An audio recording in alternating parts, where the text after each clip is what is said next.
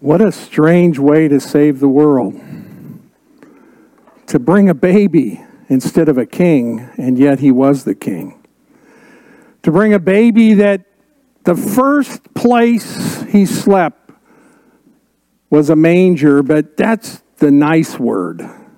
It was a feeding trough for the animals. What a strange way to save the world. Because the first people who heard the announcement, as we looked at last week, were the shepherds.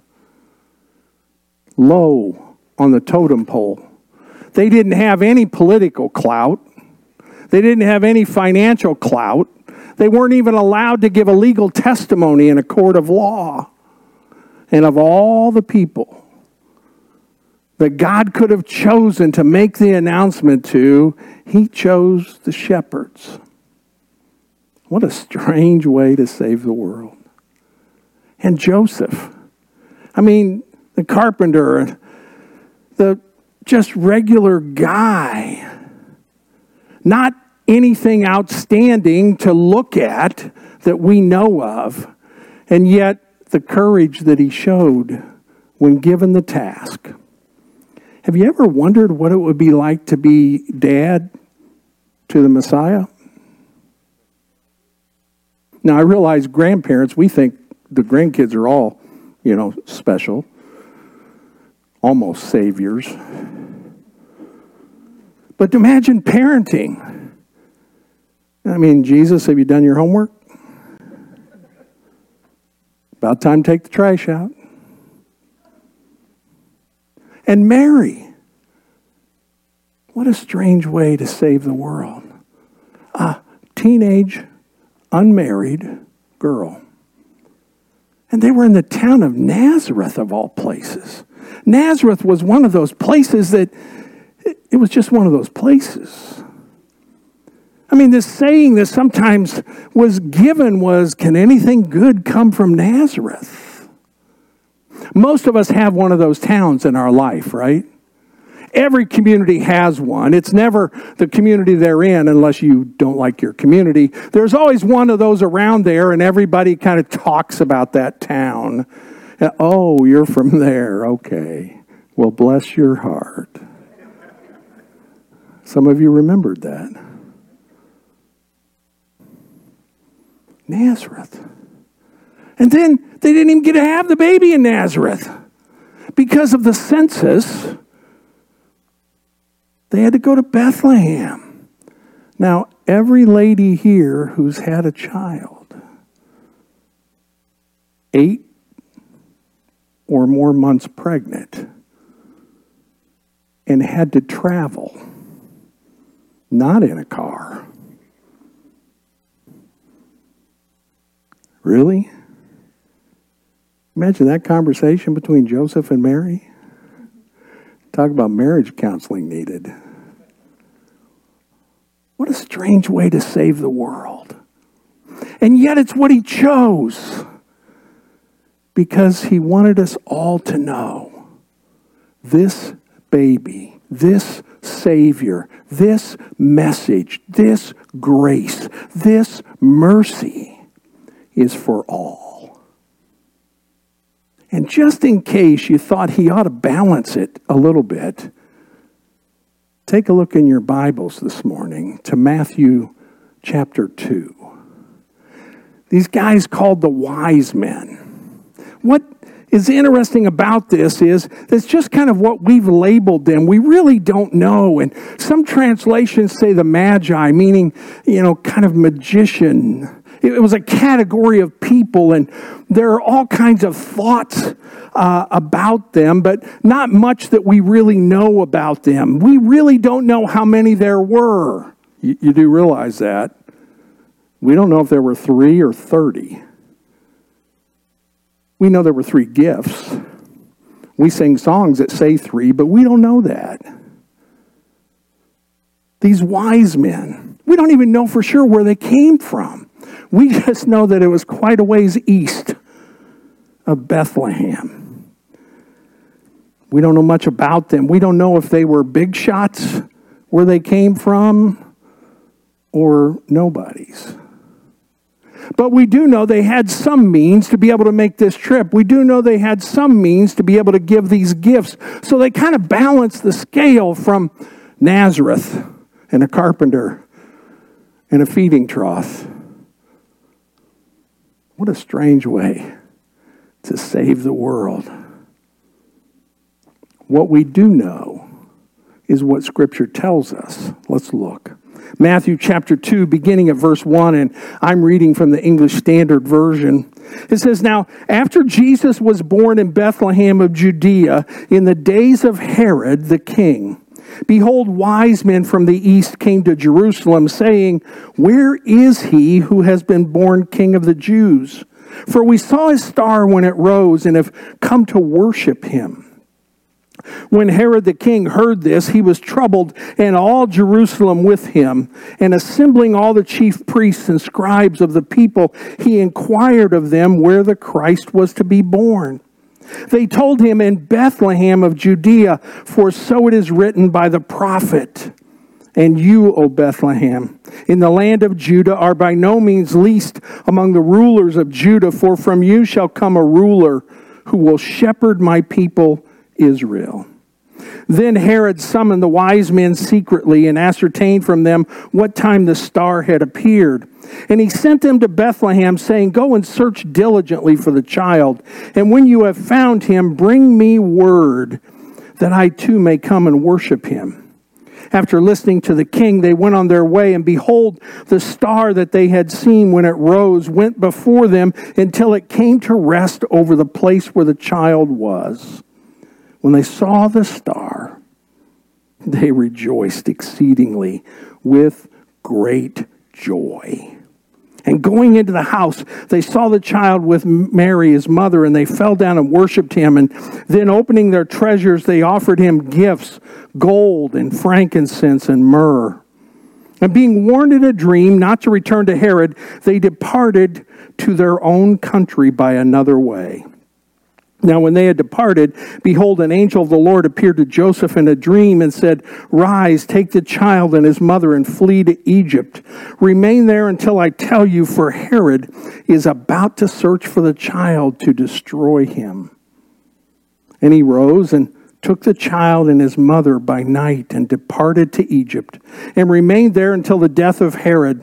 This was to fulfill what the Lord had spoken by the prophet, 'Out of Egypt I called my son.'"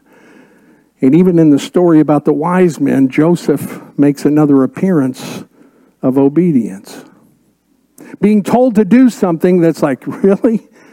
We already came to Bethlehem, been here a while, wondering where to settle. Now you tell us to go to a whole nother country, not another town. And yet he did it. It is a profile in courage. Every one of these characters of the Christmas story. My prayer and the thing that's just been impressed upon me so much this year going through the story as I keep reading parts of the story every day here through December is the obedience, the immediate obedience of Mary and Joseph and the shepherds and the wise men, and now Joseph again. It's like, oh Lord,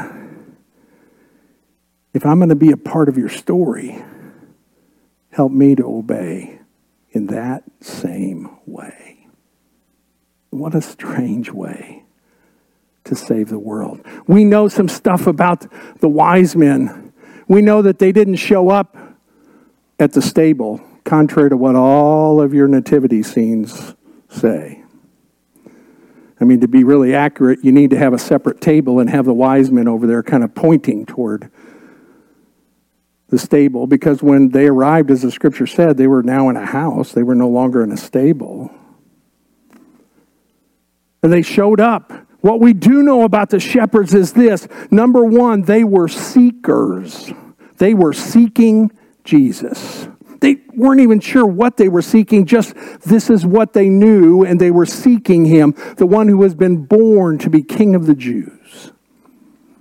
Their statement of that shook up the whole kingdom, because they just naturally went to the current king, Herod, who, by the way, was one nasty dude. You do any research I mean, man, he had family members killed so they wouldn't overthrow him. And he had no evidence they were going to. He just wanted to make sure they didn't. And then you read ahead, go past verse 15 that I finished with, and you see that he ordered all the baby boys in that region who were under 2 years of age to be killed, just in case, so they could get the Savior. He was a nasty dude, and they went to him and said, "Where is this new king that's been born?" And most of the translations indicate that when Herod heard this, and he then started asking some people about what is this thing about this king of the Jews, this Messiah, it says that he was greatly troubled. And what I love is, right after that, in most of those translations, it says, "and all Jerusalem with him." It wasn't because they were shook up there might be another king. They would have cheered that. It was that the king, who could do anything to anybody, was shook up. Is there somebody like that in your family? If they're shook up, everybody goes, "Oh no." Don't point. It's not polite. And I don't have time to counsel you this week.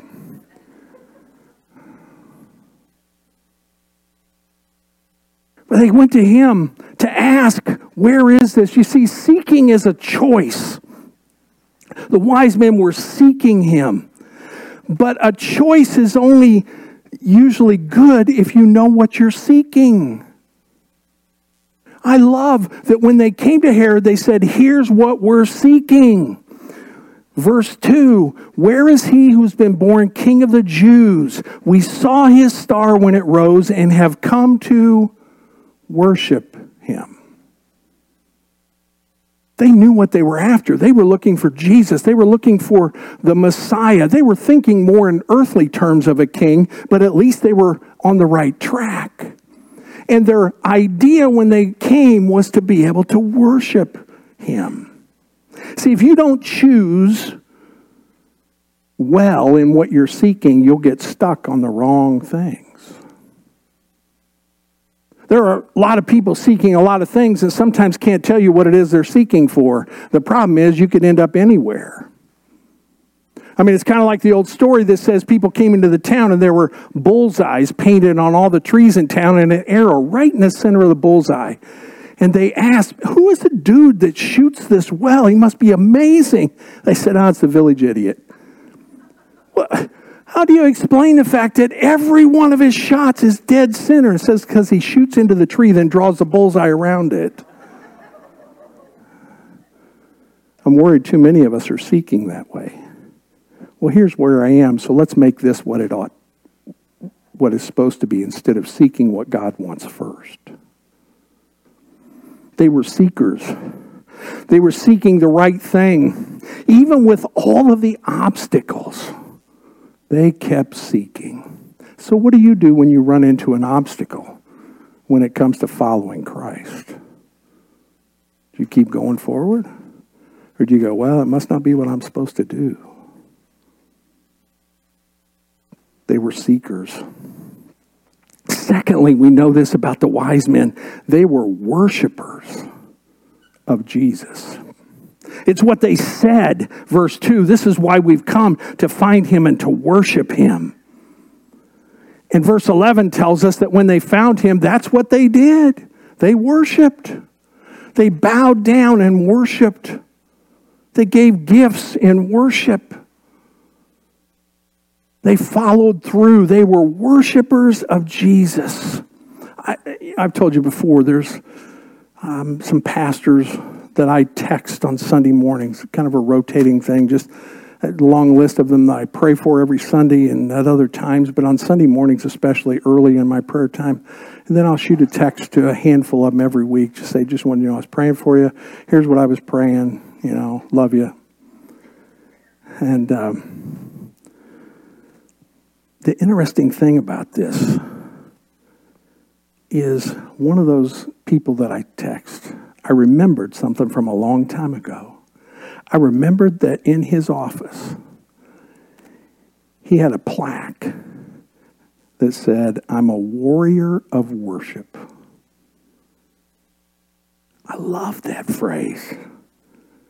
That was more years ago than it's any of your business for me to tell you, but I love that and haven't forgotten it. In my text this morning, I reminded him of that.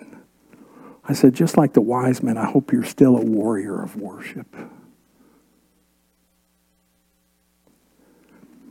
How do you worship? Are you seeking to worship? See, I'm afraid an awful lot of people who come to a worship service, don't you hate when people do the air quotes? I'll do it again just to annoy you. There's so many people, when they come to a worship service, I'm not sure they're really looking to worship as much as to watch worship. Because there's a big difference. Because if I came to worship, how you do it really doesn't matter. It's what's going on in my heart and how I give in my worship. These guys didn't care. They bowed, knelt before a baby because they were seeking the King of Kings, and that's who that was. They were being obedient to what they had been told and shown and to the purpose they were after. They worshiped Jesus and Jesus only. Notice the scripture says that when they saw the mother and child, verse 10 and 11, they worshiped him, not them. They were just worshiping Jesus, as we should. Also, they didn't just watch it. They actually worshiped. They participated when they were in his presence, and we are always in his presence. I've said to you before, let me repeat it again. If you want to have a better Sunday morning worship experience, worship more often Monday through Saturday. Because then your heart's more prepared. Plus you're used to it. It's become part of who you are.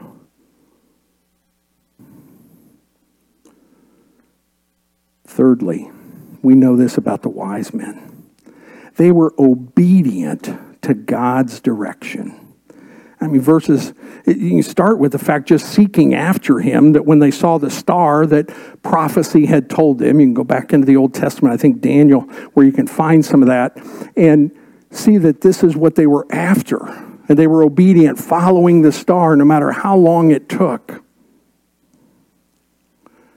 Following the star, worshiping Jesus, and avoiding Herod were all acts of obedience. Because the scripture tells us after they had found Jesus, after they had given, after they had worshiped, verse 12 says, being warned in a dream not to return to Herod, they departed to their own country another way. You can go ahead into verse 16 that I didn't even read, and it says that Herod, once he realized he had been, here's the air quotes again, tricked by the wise men, was furious. He wasn't tricked by them. They were being obedient to the God that he was refusing to follow. In fact, he was trying to kill God. These guys were obedient in getting there. They were obedient when they got there, and they were obedient when they went back home. And just like the shepherds, they came, saw Jesus, then went back to minister where they lived. Too many times we think that to really minister, we got to go somewhere else. And sometimes we do. But we're supposed to start where we are. There was a song a number of years ago that had some word. Don't panic, I'm not singing. That had some words to the effect of, if God would just call me to go somewhere, I would happily do it. Just don't ask me to go next door.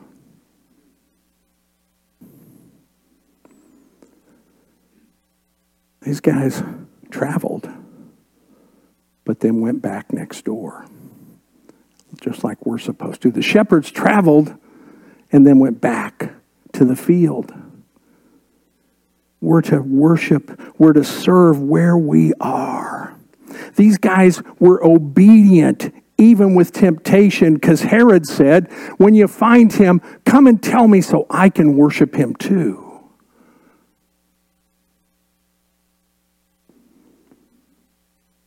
They didn't make the wrong choices, even though society seemed to.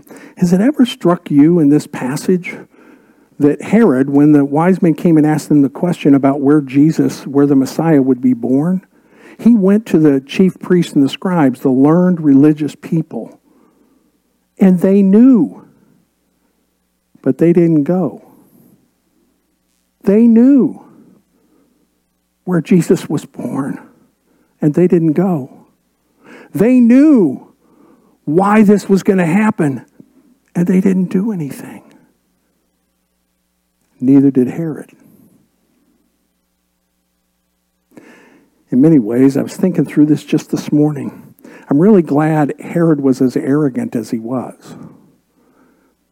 You see, he told them, he was ordering like he ordered everybody to do everything. Go find the baby, and when you find him, come and tell me so I can go worship also. He was lying. He wanted them to do the work, come and tell him, and he was going to go kill the baby. Instead, God warned them, and they went another way. If Herod hadn't been so arrogant, he would have said, let me come with you.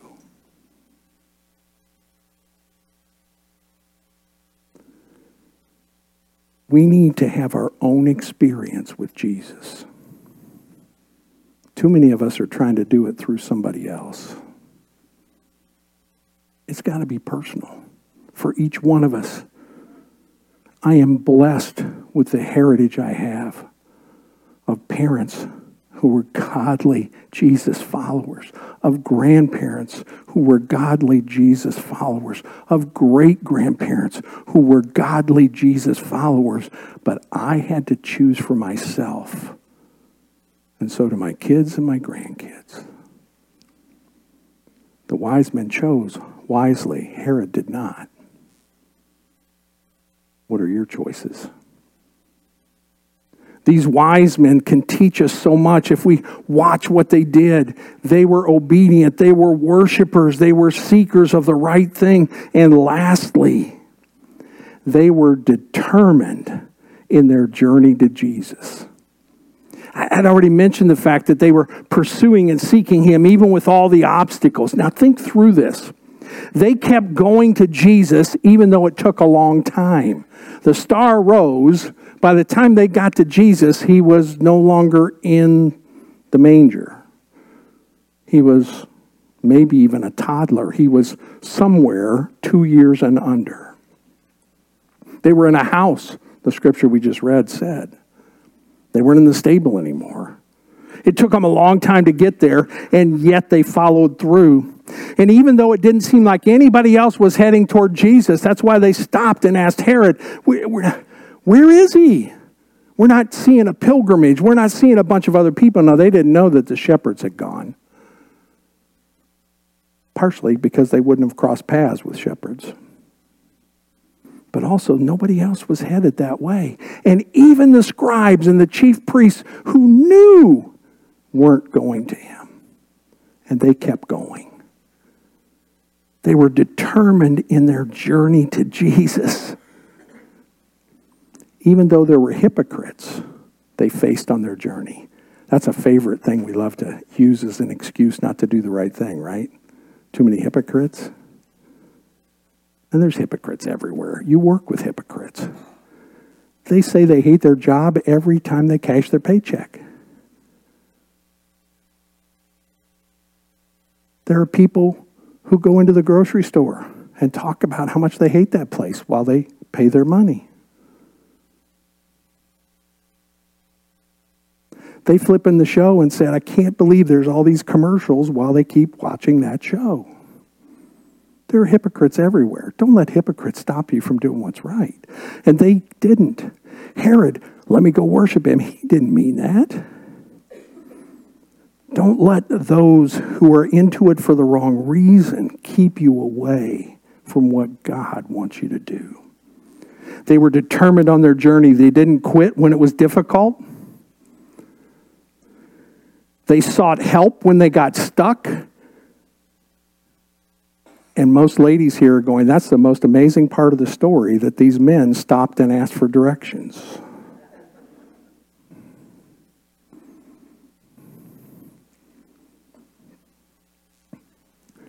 No, I'm not going to say it.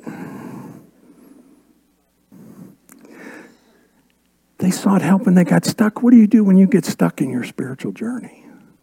Do you let somebody know, or you just keep pretending, I'm fine?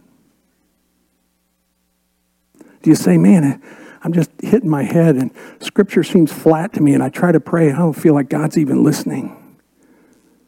Or do you just go, oh no, bless Jesus, everything's fine? These guys kept going. It wasn't easy. They encountered obstacles. It was a long time. There were hypocrites that they ran into. It was not fun. I got to imagine there were nights where they were on the journey where they're going, is this worth it? But they kept going because they did believe it was worth it. And let me tell you, it is. But also, they kept taking the next right step. Each time the star disappeared, what are we going to do? They went and found help.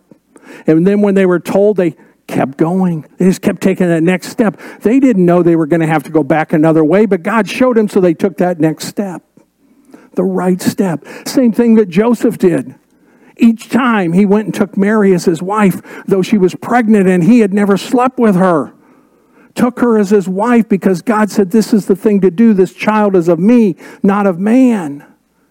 And then when the baby was born, God said, take him to another country, so he did. And after that, he said, take him back to Nazareth, and he did. Just keep taking that next right step. You're not going to know exactly where you're going to end up, at least not always. And I know for those of you that are planners, that drives you crazy, doesn't it? For those of you who need to make sure that I say all the words that fill in the blanks on the outline, that drives you crazy. And I have to confess, every once in a while I skip one just for fun.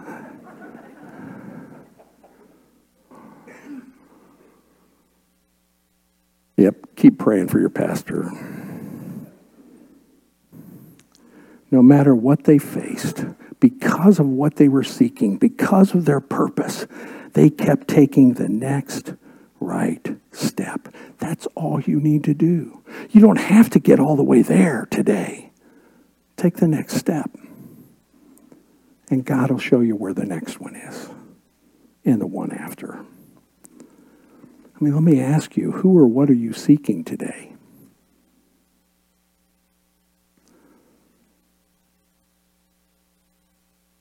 Where are you in your journey?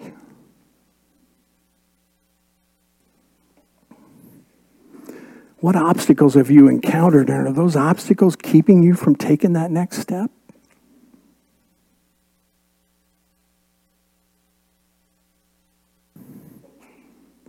Are you a worshiper or a watcher of worship? And the bottom line is this. What will you do with this good news? As strange as it might sound. Because after all, this is a strange way to save the world. But it is the way. Through a Savior who came just for you and everybody else that you know. For a Savior that came just for the person seated next to you. For a Savior who came for everybody you're going to encounter the next couple of days over Christmas. The ones you like and the ones not so much. But the question is, what are you doing with this good news? And if you haven't already said yes, I can't think of a better time than right now.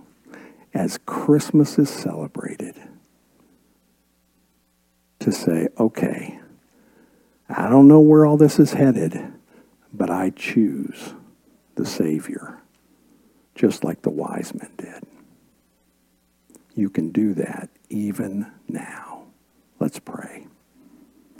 Father, thank you for the joy of salvation. Oh, it's confusing, and it sure seems strange at times. This isn't how we would have outlined it. But thank goodness you're the one who outlined it. You're the one who provided for our salvation. You're the one who's provided for our need. I pray for each one that's here this morning, for those that have followed you for years, that this would just encourage them. That it would maybe fan a new flame, a little brighter flame into their worship and their obedience. I pray for those, Lord, who have already been seeking, that this would be the moment that they go, okay, I'm going to try this. I'm going to give this a shot. I'm going to say yes. I'm going to take that next step. And Lord, I pray also for some who may be here who are going, I'm still not convinced. I pray that they would just feel your presence and love. And may we express and show that same love to them. Lord, may we each take that next right step wherever we are in our journey. Oh, it's strange. It's not how we would have done it, but what a beautiful story because of the beautiful name of our Savior, Jesus. I pray and plead for these things in your name, Jesus.